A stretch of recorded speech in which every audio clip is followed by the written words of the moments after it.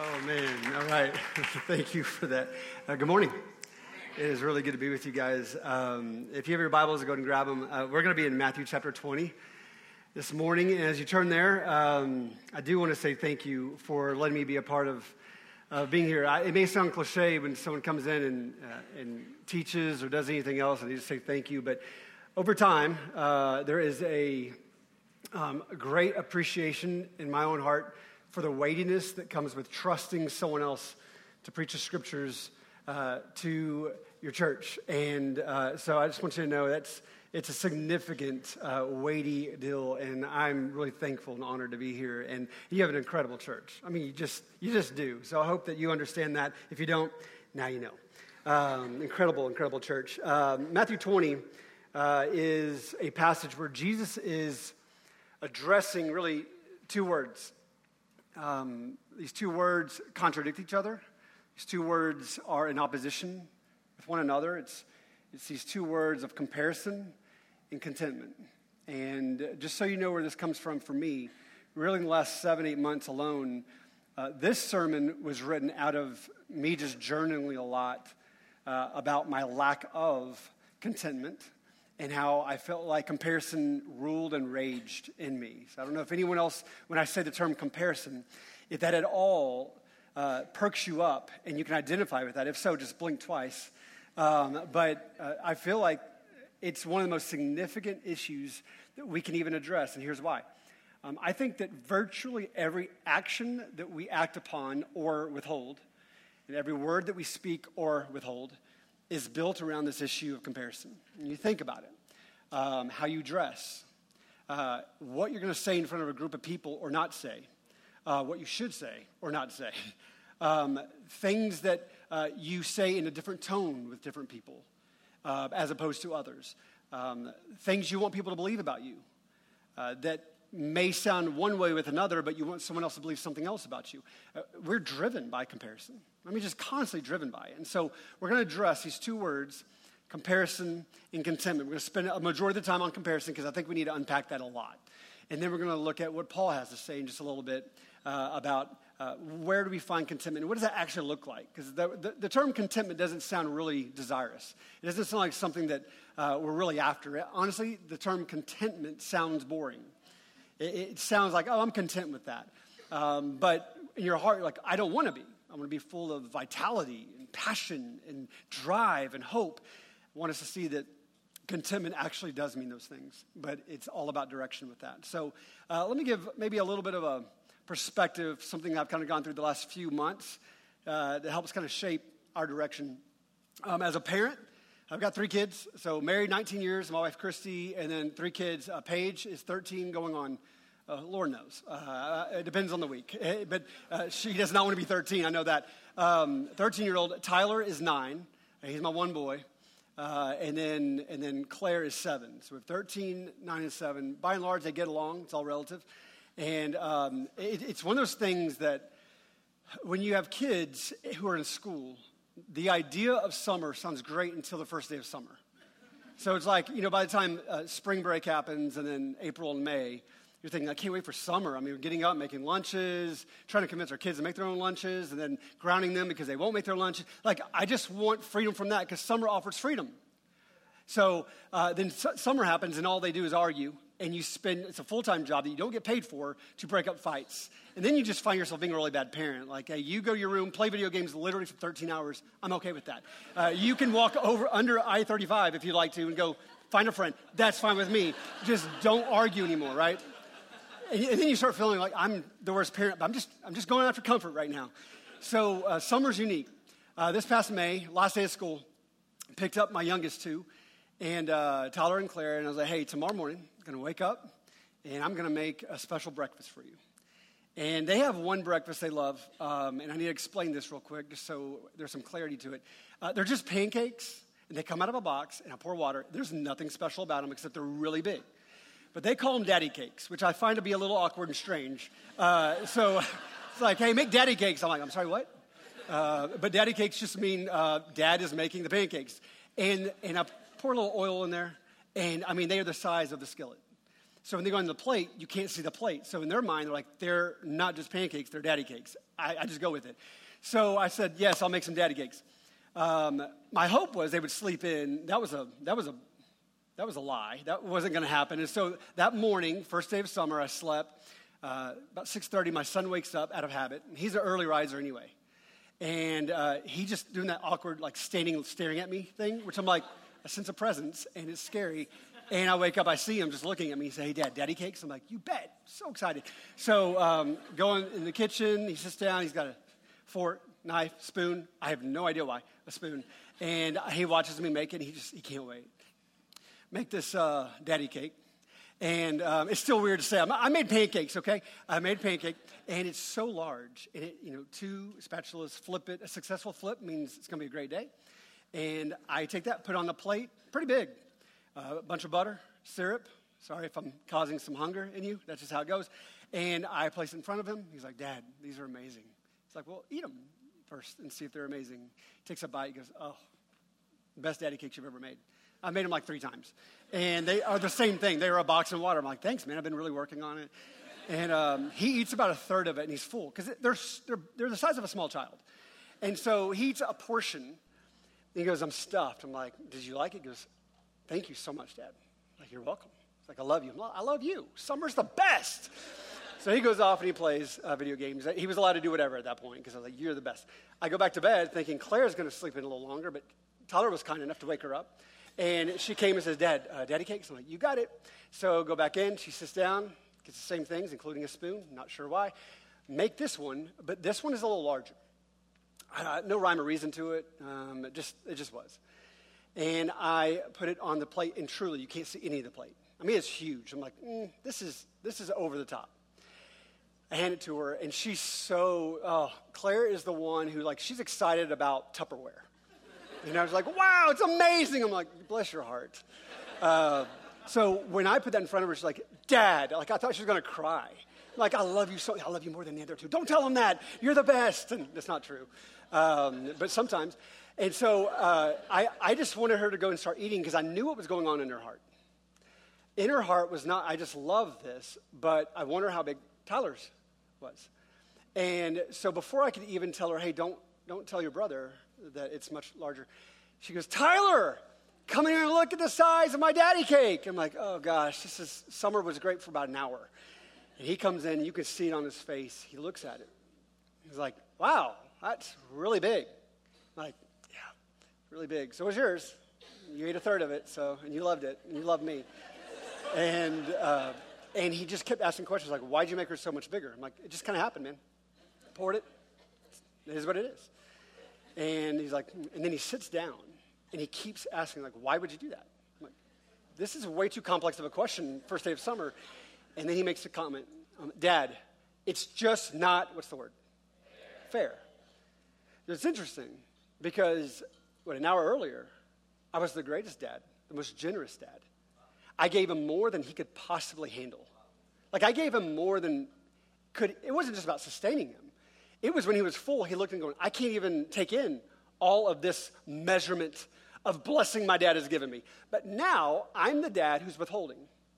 Now I'm the dad that hasn't given, I'm holding out on him because she got more. But she ate 1/5 of it, And it really does. It's one of those moments where this is going to go into a sermon at some point. But it just taught me so much, reminding me of, this is just me. This is how I am. This is my life. I'm on a Sunday, and if I'm preaching or if I'm hearing the word, I'm singing songs. God, thank you for grace. Why would you give me salvation? I am a mess. Why would you entrust me with your gospel to even articulate to somebody else? Why would you let me be a part of the story of others coming to Christ, and you want to use me in all my brokenness? This is crazy. I'm crazy. Why would you do it? You're so full of grace. And then by Monday or Tuesday, I forget about a bill that has to be paid. I'm like, man, I don't know where that's going to come from. I bet so-and-so doesn't have to struggle with their bills like this. Why are you holding out on me, Lord? Right? It takes that long. Am I right? How come I don't look like her? How come I don't have that physique? How come I don't have that IQ or that GPA? How come I don't know what my 5-year plan is? And by the way, 5-year plans never work out. How come I don't get to do what I want like they get to do? How come I'm not as relaxed? How come I'm full of anxiety, but they don't seem to have a care in the world? How come they didn't get the promotion? They got the promotion, but I wanted the promotion, and I never seemed to get the promotion. How come they got the house? Well, I still haven't got the house. How come they got engaged, and I don't think they at all deserve it? And I thought by now I would be engaged, and I have a plan to be married. How unfair is this, Lord? So Matthew 20 is a parable that Jesus gives us that unpacks this for us a little bit, okay? And here's what my hope is. My hope is that we'll see comparison for what it is. It's sin. It's foul. It's not something to flirt with. It's something that's dark, and it is at the genesis of a lot of our insecurities and pain. And then we're going to be reminded that Jesus is just so gracious and kind, and he is so compassionate and so giving to us. Hopefully we can rejoice in that together. A couple things about comparison. I want to make sure we're aware of the weightiness of this. There's an example in the New Testament that really spoke to me.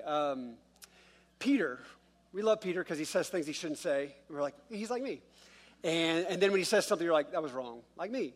And so you remember the guilt he felt because he, within an eye shot and ear shot of Jesus, he denies Jesus blatantly, publicly, 3 times. Boom, boom, boom. Carrying all this shame. Doesn't even go to the cross. So full of, I'm not good enough and I don't deserve anything, right? Jesus, after crucifixion, he is on a shore and he's cooking them all breakfast. You remember this? There's a scene where Peter sees Jesus and he just wants to make things right. So he jumps out of the boat and swims to shore. And Jesus has this moment with them of helping them understand grace and forgiveness. They go for a walk. And he starts to answer some questions that Peter has. Peter's a curious cat. And he starts asking about how am I going to die? What kind of position in ministry you're going to give me? So Jesus gives it to him. And he tells him how he's going to die. And he tells him, you're going to have a very painful death. It's going to be a lonely death. You're going to be a martyr. Now, just put yourself in Peter's shoes for a moment, because I want you to emotionally, like with your emotions here, emotively put yourself there. And if you've just been told, here's how you're going to die, what's the only thing you're thinking about? How you're going to die. But it's not for Peter. Jesus and Peter are walking along. Jesus tells him how he's going to die. You know what his first question is? He looks back and he sees John. And he says, what about him? How crazy is that? Like, I just want to make sure we're clear how woven into our insecurities it is. Even if Jesus tells you, here's the way you're going to end this earth in your life. It's going to be gone until your true life is beginning. Here's how it ends. You're not even thinking about that. You're thinking about, does it compare to his or hers? So it is a significant issue, okay? It's a significant issue. So we have to understand how profound it is. So let's look at this. Contentment comes after we address this issue of comparison. Matthew chapter 20, starting in verse 1, all right? The context of this, the disciples are arguing about what their reward will be because they've been following Jesus. Typical argument they're having. And Jesus says, well, I'm going to give you a parable that's confusing to teach you. And so here it is, Matthew chapter 20, starting in verse 1. He responds to them by saying this, for the kingdom of heaven is like a master of a house who went out early in the morning to hire laborers for his vineyard. After agreeing with the laborers for a denarius a day, he sent them into his vineyard. Now let's just push pause. I'm going to do this a few times briefly to make sure we're on the same page with what this text is saying. So he begins telling the story, and every time you come across a parable, you need to be asking 2 questions, every single time. Who represents the heart of God in this? Who represents the heart of man? It's the first thing you always have to ask in a parable. What represents the kingdom of God and the kingdom of man? The things of the spirit, the things of the flesh, okay? So he describes that there's this landowner, this vineyard owner, translation of that. He's rich, he's wealthy. He doesn't need anybody. He's got everything. It says he goes out early in the morning, and a full day's of work started at 6 a.m. and ended at 6 p.m. It's 12 hours. He goes early in the morning, goes to the temple. The temple was not just a place where there was worship. It was also the place in the city where those who wanted to be hired for daily work, who had no jobs and they wanted to work, they would go there and they would be hired for like a temp agency. So he goes there, and think clearly, the owner of the vineyard goes there. They don't go to him. He goes to them and seeks them out. And he finds these laborers there and says, I want you to come work in my vineyard. And they agree on something very important. They agree on a denarius a day, which is a day's wages is what it means. They agree on it. And they're thinking, wow, thank you. We didn't know if we'd have a job. This is going to help supply everything we need to provide food and comfort for my family. Like, this was a big deal for them. Thank you for asking us to give us dignity, to use our hands today so we weren't idle in our hands, so we were reminded of our identity as not only sons, but we get to be workers. It's a good identity. So thank you for that. Like, there's grace upon grace being given. They agree on how much they're going to get paid. And they go and start to work, 12 hours. Verse 3, going out about the third hour, that's 9 a.m., he saw others standing idle in the marketplace. And to them he said, you go into the vineyard as well, and whatever is right I will give to you. All right, so let's push pause. So he goes 3 hours later. There's already this one group been working for 3 hours. 9 o'clock finds this other group, says, hey, 9 hours of work. He does not agree like he did with the first group. Doesn't say, I'm going to give you a denarius today. He says, trust me, I'll pay you what is right. So already there's different pay scales here, okay? At least we think. So then it says this, verse 5. So they went, going out again about the 6th hour, so at noon, and then the 9th hour, this is 3 o'clock, he did the same. And about the 11th hour, for crying out loud, he goes out at 5 o'clock. 1 hour left of work. Like when a lot of us are like, 5 o'clock is shut down time with an hour left. He's going and finding more workers. It says this, he found others standing there. He said to them, why do you stand here idle all day? Verse 7, they said to him, because no one has hired us. He said, you go into the vineyard as well. So make sure we have the right story here. He goes to the temple at 6 o'clock. These guys start working for 12 hours, agrees on a denarius a day. They are in agreement. Very happy about the grace and generosity he's given. Goes at 9 o'clock, goes at 12 o'clock, 3 o'clock, and then at 5 o'clock, and agrees with the rest of them, come work in my vineyard, I will pay you what is right. Then the end of the day comes. Verse 8. When evening came, the owner of the vineyard said to his foreman, his right-hand man, call the laborers and pay them their wages, beginning with the last up to the first. So he starts with the ones who worked an hour. They don't even have a sweat yet, right? They're like, should I sweat? Like, no, you're done. And the guys who've been working all day are like, whatever. Like, we are toast right now. These guys are like, I feel fresh. And they're about to get paid first. Look what happens. Call the laborers and pay them their wages, beginning with the last up to the first. Verse 9. And when those hired about the 11th hour, who'd worked 1 hour, they came, they each received a denarius. So are we getting this? So the thing that was agreed to for the 12-hour workers was not promised to anyone else. The first guys paid, worked for 1 hour, if that, are getting what was agreed to for the all-day workers. So if you're these guys working for an hour, what do you think about this job? Like, best job ever. American dream. Didn't work, got paid. This is what I went to school for, or I didn't pay attention for. This is what it's about. Then these guys who worked 4 hours, they get paid a denarius. They're like, yeah, this is way more than I thought. This is amazing. All of them, all the way up to the 9-hour workers going, this is amazing. I thought I would get paid chump change. I get paid a whole day's worth. This is amazing. So if you are the ones who worked all day, what's going on in you? You might be thinking, well, this isn't fair yet. Not yet, because you're thinking, okay, if they're getting paid that, then certainly we're going to be rewarded in a unique way for our efforts, right? Let's keep reading and see what Jesus has to say about the situation. Verse 10. Now when those hired first came, they thought they would receive more, but each of them also received a denarius. And on receiving it, they grumbled at the master of the house. If you underline things in the Bible, if you make highlights, the word grumbled is a key word, okay? If you're a note taker, you need to jot this down. The term grumbled, and we're going to explain in a minute why, it unpacks the ferocious nature of the flesh in just a minute.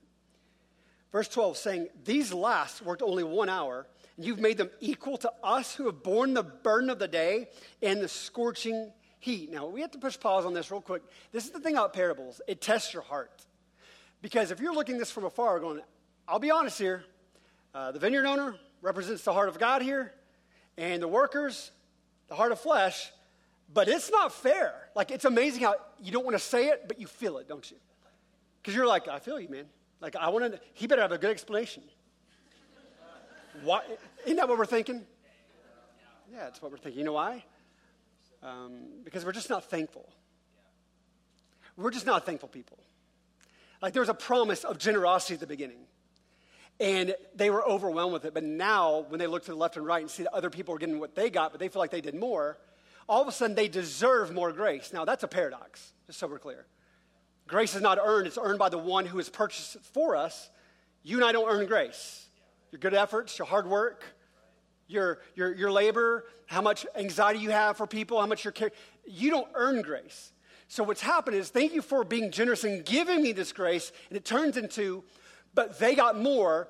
I deserve because I earned more. See the paradox there? It's crazy when you look at it.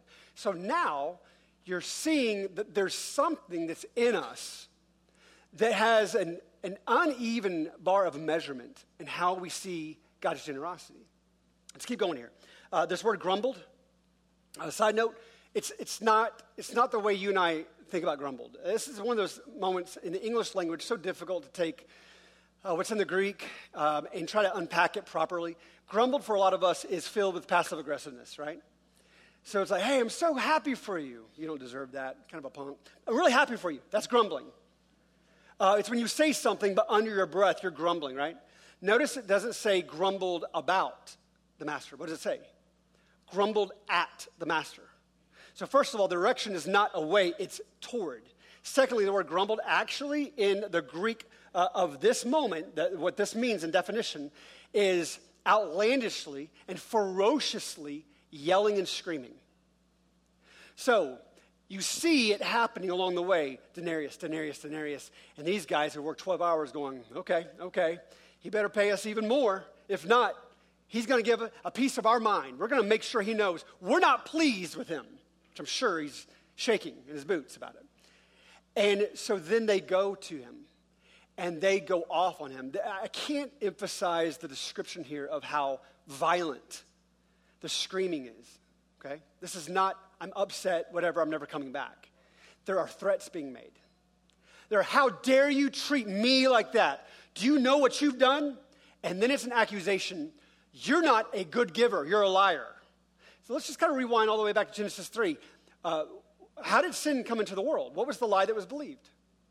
The serpent points out a truth, but flips it upside down into a lie. And tells Adam and Eve, so he made all this for you, and that's true. God made everything as a gift for Adam and Eve, like literally everything. Here's a gift. My prized creation is yours. Steward it. It's all yours. Just not one thing, just not that one tree. So instead of, wow, you gave me all of this, you're so gracious, why would you do that? It became, he may be generous to some, but he's withholding. Joy is to be found elsewhere. Why is he so suspicious here? Why is he holding out on me? He's a liar. He's not who he says he is. And this is what happens when we start to go our own ways of his. Every time.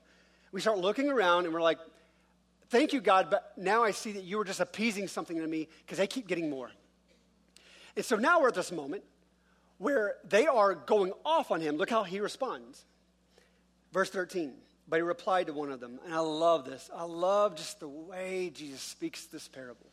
So specific. You have a group of men who are hurling insults and threats as a group. Americans, we love that mob mentality, don't we? And then you got the landowner who calmly addresses one of them, still preserving their dignity and their humanity. He had the right to embarrass them, like, who do you think that I am? I'm going to take back all that I gave you. You don't deserve anything because your attitude. That's how we parent at the time. Right? He's like, that's a gospel lesson. No. But we want to make a point. This is not how the landowner does it. He comes to him and look at the tone. He replied to one of them and said, friend, I'm doing you no wrong. That alone makes me marvel about Jesus. Like the natural response to being antagonized, right? To have anyone coming after you and not understanding that you were actually being generous is, oh, I was going to let this slide, but not anymore. You're going to call me that? Let me tell you exactly what I was doing for you. You didn't have a job. You had no money. You couldn't pay for anything. Guess what I did? I came to you, and I gave you the opportunity. I'm the generous one. So you know what? You lost it. That's how I would respond. I'm a pastor. And I would find a way to justify it. Jesus shows the heart of God and says, instead of embarrassing, he is teaching, and he's showing them, I'm generous. And the point of me showing you I'm generous is not to make you feel stupid, but it's to remind you you're blind right now, man. you started to believe that I'm a liar, and I'm not. He approaches him. Just a side note, so those of us this morning alone, the Word has a way of doing this. The Spirit of God takes the Word of God, no matter who's preaching, and tattoos it in our heart, and we feel conviction. I want you to know, when you feel conviction on this, and we all should, you have one of two ways to go with that. You go home and you're like, I am the worst. I'm never thankful. I never have gratitude. I'm always comparing. Oh, I'm just the worst. Whatever, Lord, whatever you want to do with me. Or you can be reminded that he approaches you not as an insecure 17-year-old, but instead as a God who's fully secure, who's holy. That word holy is synonymous with whole, W-H-O-L-E. He's lacking nothing. He is not hurt or wounded. He is not insecure, fractured, or splintered at all. He is coming with full security, coming to you saying, hey, calm down. You're not seeing clearly. Your flesh has blinded you. Let me give you clarity. That's what the Word of God does for us, by the way, right? So we keep seeing this. Verse 13, he says, but he replied to one of them and said, friend, I'm doing you no wrong. Did you not agree with me for a denarius? Verse 14, take what belongs to you and go. I love this. See, I'm telling you, we read the Bible so backward because we're like, I'll tell you how I would say this.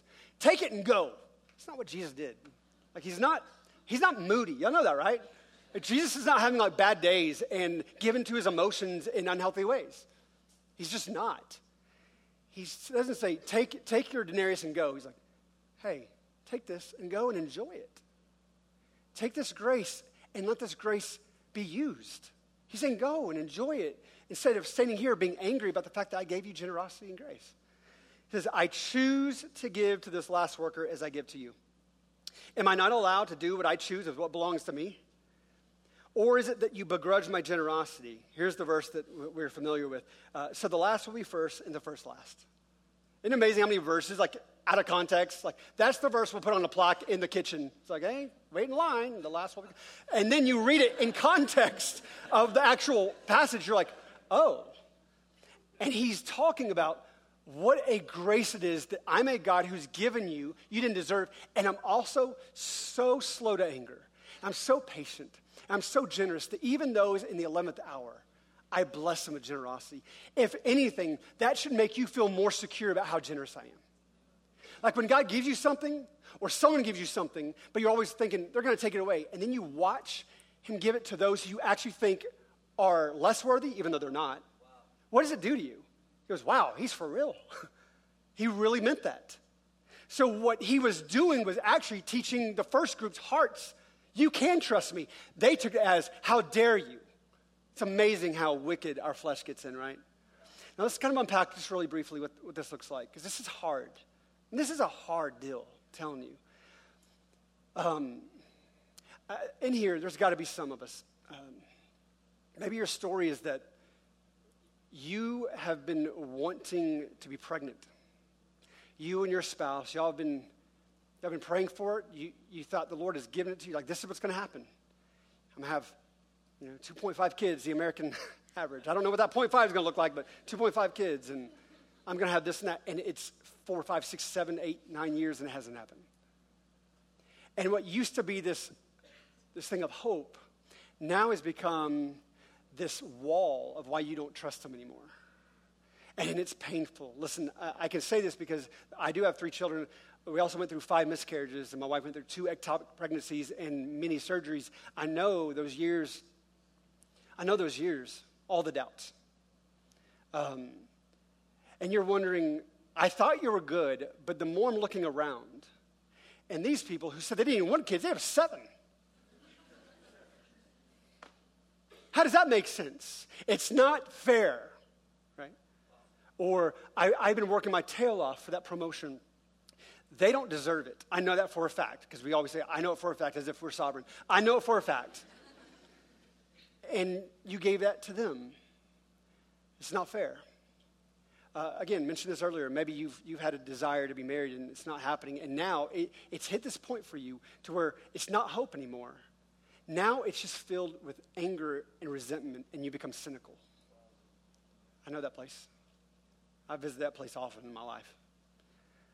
Maybe it's finances. Maybe it's with your spouse.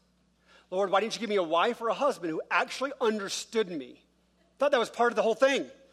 And I'm serving, maybe, and they don't respond. And then you look at other marriages. And isn't it amazing how we do things? This is how twisted we are. Depending on the situation, if we're in a season especially of feeling this way about God, we will look at certain people in small moments and make an overwhelming assessment that's not true. And then we will take things about us and do the same the opposite way. So I can tell you how I do this. I do this in some really weird ways. It could be, I could go through a week or maybe a day, or maybe just I'm having an off hour. I don't know. I'll drive home, and I'm starting to look at like, oh, my friend Matt, his yard, man, it's immaculate. It's like 2-inch grass in July. Like, what are you doing? He's bribing the grass somehow. It's perfect. And then I have all these assessments about him. He's always calm. Man, I wish I was like that. I bet his wife, every day she's like, I'm so lucky to have him. I bet his kids, who I know very well, I bet they never disobey. And when they disobey, they quickly go, I'm sorry, Dad, because you're so awesome and kind.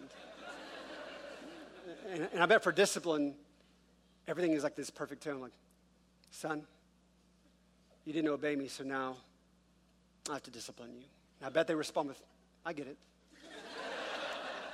Right? Anyone do that? Maybe not that exact kind of thing, but with someone else?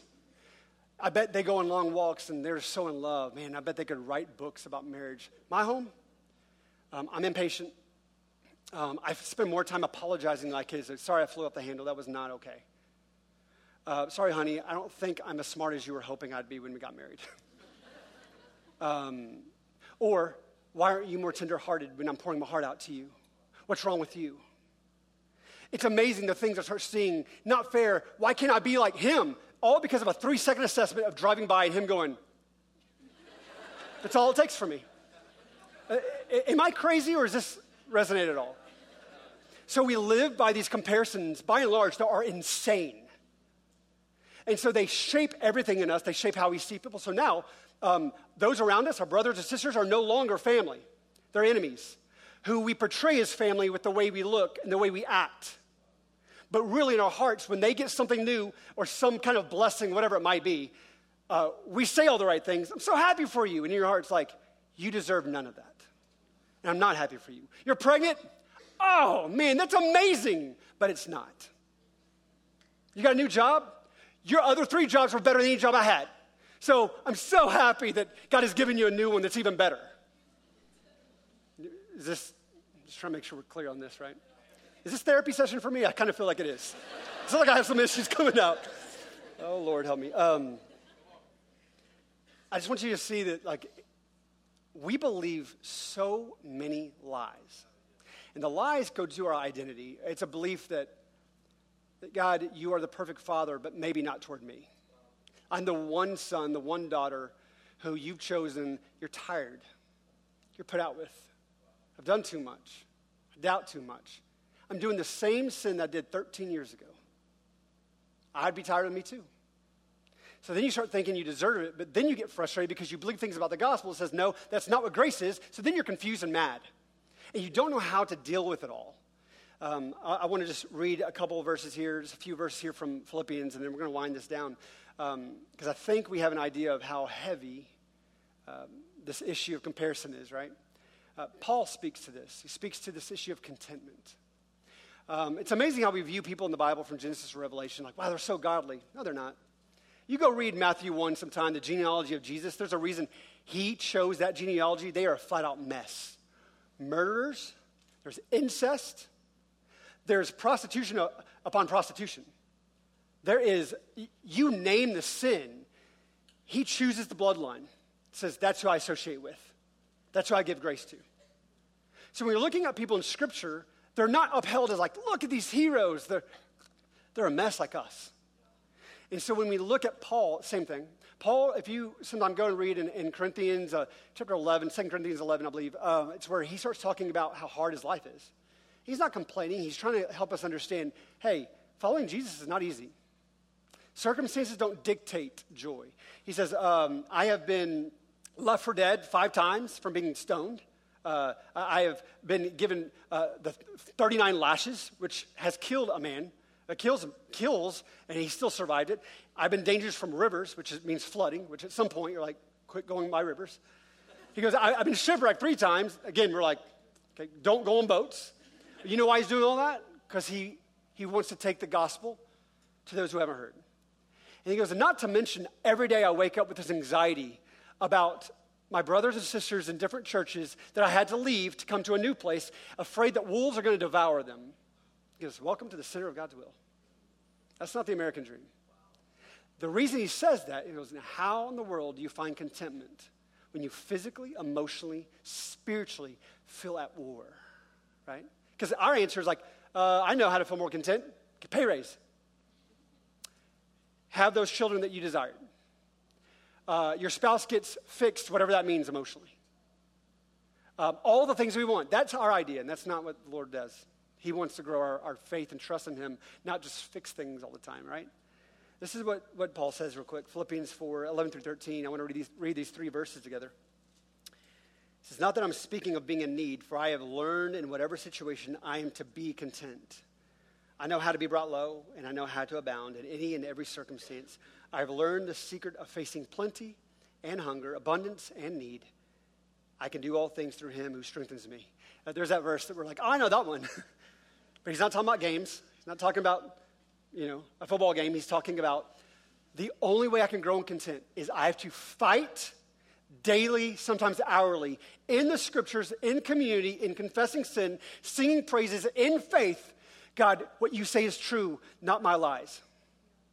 He has to train himself to believe what is true. And the way we think about it is like, well, okay, contentment is probably this thing that if we pray enough, it magically appears. No.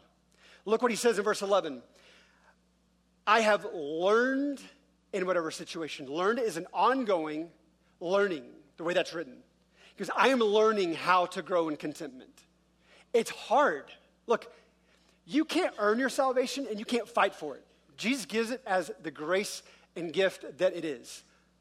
But there are things in your obedience to Jesus you have to fight for. Like think about any spiritual discipline. You have to fight for it, am I right? You're begging him for his spirit and his power, but you have to fight for it. And the only reason we don't is because it's just hard. Like if someone said, hey, do you fast? Like I haven't fasted in a while, translation, nope. Okay, why? And we can come up with all the reasons, and we are great at giving all these spiritual sounding reasons. Well, I'm just praying for the right time. Like, if we were honest, we'd say, I just really love food. I don't want to not eat. I love it, and I don't want to feel discomfort. That is like the basis of my life, not to feel discomfort. So it is hard in faith to say no to food and seek him in prayer instead. It's hard to show up on Sunday mornings and be vulnerable. It's hard to confess sin. Anyone agree? It's hard to sing praises when you feel nothing. That's part of the journey. God, give me the grace to have boldness and the courage to obey. It is hard. So what he's saying is that contentment is not just this random thing given. The Spirit in you is giving you obedience to fight for it. And as you attain it more and more, it's like this slow sanctifying thing happening where like, I'm growing in contentment. You don't just wake up one day going, I'm content. That's what we want. That's the American dream. That's not the biblical dream. So there's hard work. I want to give you a definition here of what contentment is, just really quick. We're almost done. Contentment is the developing, okay, that's the key word. Contentment is the developing of a satisfied heart. It's the developing of a satisfied heart. It means when you have those moments and you can see more and more that comparison starting to get at you. It doesn't mean stop. It means, God, I confess to you, I am drowning right now. I'm just drunk on comparison. Give me eyes to see and enough faith just to respond, even right now in prayer, just enough to say, I don't want that, I want to run to you. It's a training of your heart over time. It's not avoiding it, it's saying, I want to deal with that. Lord, I don't want to grow cynical and bitter because I haven't been given the things I wanted. God, give me a heart that says, I trust you instead. And I'm not there yet. Oh, get me there. It's a process of slowly getting there. It's not just, okay, now I've arrived and I'm content. It's slow. It's fought for, okay? Let me, in a place that kind of a surprise for me, where I've found this to be very true, and I'm in it right now. About 3 years ago, my dad came over. My dad Just the godliest. It really is. He's one of those men that I sometimes feel really guilty by talking about his godliness. He's not perfect, but I know that a lot of us didn't grow up with moms and dads who led us in faith and were those people you could run to. God was very kind to me to give me that kind of set of parents. Very gracious. Didn't deserve it. My dad just, Jesus eyes. He'd say, how's your day? Like, fine, I'll confess sin. Whatever, Dad. It's like, I was just asking how you're doing. It's like, okay. And he's just so kind and gracious. This was in July 6, 2016. So my daughter, my oldest, she had broken her thumb. I was taking her that morning to get her x-ray, and it was broken, so she got a cast on it. My dad was at the house doing some yard work for us. Always at the house doing something, just serving, him and my mom, serving. We get back home. My daughter has 2 Sharpies. She had a backup Sharpie just in case. He's like, Granddaddy's going to sign this cast, and he's the first one. Can't wait. So, yep. She wouldn't even let me do it. I'm like, okay. So we get home, and can't find my dad. And my dad just goes for walks. He knocks on the door saying, hi, I'm Jeff's dad. Just random things like that. He's very kind. And I had to go to a meeting. I said, hey, babe, Granddaddy will close up shop. I'll be back in an hour. I got to go to this meeting. I'll be right back. I go out to the car, and I hadn't seen him yet. And I see, as I'm getting to my car, the side gate of our house is open. And it's rarely ever open. I look, and I can see my dad in the back corner of our house is laying down. And it's amazing. When you hit certain moments are really pivotal, you go back, and my initial response was there's nothing wrong. It's hot. It's July. It's Austin. He's just laying down. He's a dreamer. He's probably just kicking back. And then it hits me pretty quickly, something's wrong. So I run to him, and his eyes were half open, and I don't know how long he'd been passed, but he wasn't breathing anymore. And I just remember calling 911 and her talking me through it. I knew CPR. And there's a reason I'm going to tell you some of this, I think, because the gravity of it matters. CPR is not like what they see in movies. It's not delicate. It's painful. It's damaging. 7 minutes and 11 seconds, I did CPR until the paramedics got there. Put it on my phone, marked it down. Had a lot of tears, had a lot of crying, had a lot of screaming. Trying to get my dad's attention, nothing. I felt his ribs break. I felt a lot of very painful things that I still can't deal with. Something happened to me that day. It wasn't just losing my dad. There was a trauma for me. And I've never been the person that put up walls. I didn't understand when people say, I'm walled up. I'm like, why? I've always been very open. But then I became this person, I did not know how to deal with it. And I knew all the right things to say, and I knew counseling. I just had no ability. That first year was a blur. I don't barely remember it. Year 2 was so hard. And I was really frustrated because I was comparing my healing from that to this ambiguous healing out in the world that's not a real thing to a timetable. Well, I'm in year 2. Should I still be this distraught? So then I still go to counseling for every 3 to 4 weeks. I got all kind of issues, I'm telling you right now. And I'm still dealing 3 years and 1 month with why 3 years and 1 month later do I still feel like it happened yesterday? Why am I still not okay? Why am I still not there? Because I don't want to be the person that keeps telling people I'm still distraught over my dad, because I don't want to be that person. I want to be the person going, but it's getting better. It doesn't feel better. So I have gotten to a place of comparing my healing and my timetable to everyone else's. That's not a real timetable. Does that make sense?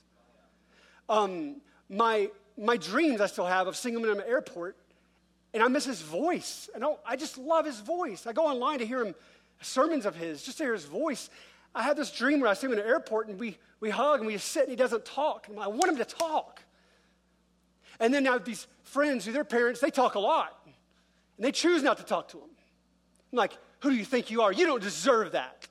I deserve better. It's amazing. Not only an aspiration for more money or a better job or family to be better or whatever it is, even in your healing and your brokenness, you compare it. We compare. And the process for me has been going to this statement: God has not withheld one thing from me. That's how I see him, as one who's withheld. The gospel reminds us of this. Listen very closely. He literally commissioned his idea, sent his son to be slaughtered for you and I. What person does that and then us charge them with, you're not generous enough? We have it backwards. I'm convinced you didn't give me this, so you're not generous. He says, I've given you everything you need. So I've had slowly, even in my counseling, my dear friend who's a fellow pastor walking me through, Jeff, God is not withholding something from you that you're missing out on.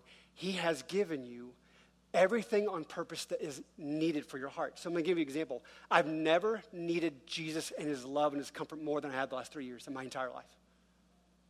So God has seen it fit and wise to give me a vulnerable, sensitive heart right now where I actually receive his comfort, not the world's. That's a good thing. Do I cry a lot? Yep. Do I wish my dad was back? You better believe it. Do I hate those 7 minutes, 11 seconds? Yes. But have I drawn closer to Jesus in a relationship? Light years compared to where I was 3 years ago. I mean, my belief that he is a comforter is overwhelmingly more profound than it ever was. Doesn't make me happy about my dad dying. It makes me happier that I have a God who's like that. And I have to be reminded, you have never withheld. You never withheld. When you should have withheld, you didn't, Lord. And I think this is what Paul's getting at. When he says, it is his strength, it is his grace, it is kindness. So I think what we do in this, we say, God, don't let me be that cynical person, even in my pain. This is not me saying don't hurt. Absolutely hurt. But in your hurt, you run to the one who is the provision, not from the one who's the provision. He's not withholding.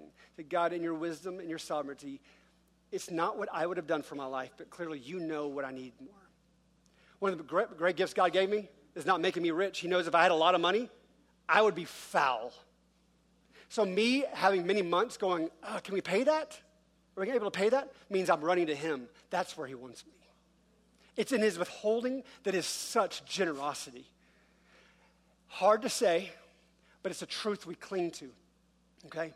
And so this morning, I think what we find satisfaction is he is a generous, gracious God that we get to cling to. And when we don't, he's clinging to us even better. So could we pray and just ask, Lord, these issues of comparison, would you address it with reminding me, you've given me everything my soul has ever desired and then some. Let's do that. God, wow, what a unique text. Your word is this double-edged sword where it is painful and life-giving. How do you do that, Lord? Lord, I just pray for my dear family here. I love this church. Brothers and sisters, I imagine the amount of stories in here where it is so hard to believe in your goodness right now. God, would you remind all of us, first and foremost, that you are the vineyard owner, the one who has no need for anyone, but has the desire to bestow blessing on his people. That you're a God who is a good and perfect Father who loves to give good gifts to his kids. That even in your withholding and even in your taking away, you're doing something. Would you give us faith to fight to understand that? Spirit of God, would you make our hearts sensitive to what we're not usually sensitive to? Will we not run from this? Instead, will we embrace this and say, Lord, what do you want to do with my heart right now? And I pray for marriages in here who feel like they're just so divided. There have been wondering eyes looking at other husbands and wives going, why can't you be more like them? God, would you put those kind of blinders that are appropriate up now? And would you give us eyes to see you as the one who's given everything on purpose? So now may we give graciously as you've given to us, Lord, please.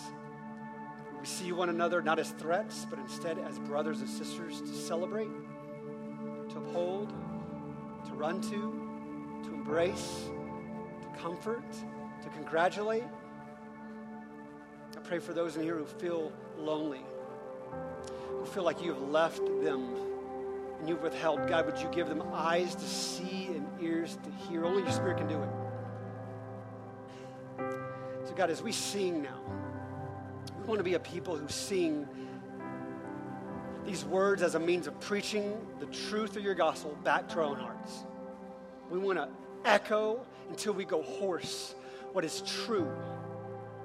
Let us preach to ourselves these songs that are true about who you are. We love you, and if we're not there, oh God, make our hearts soft so that we do. Thank you for being compassionate and generous.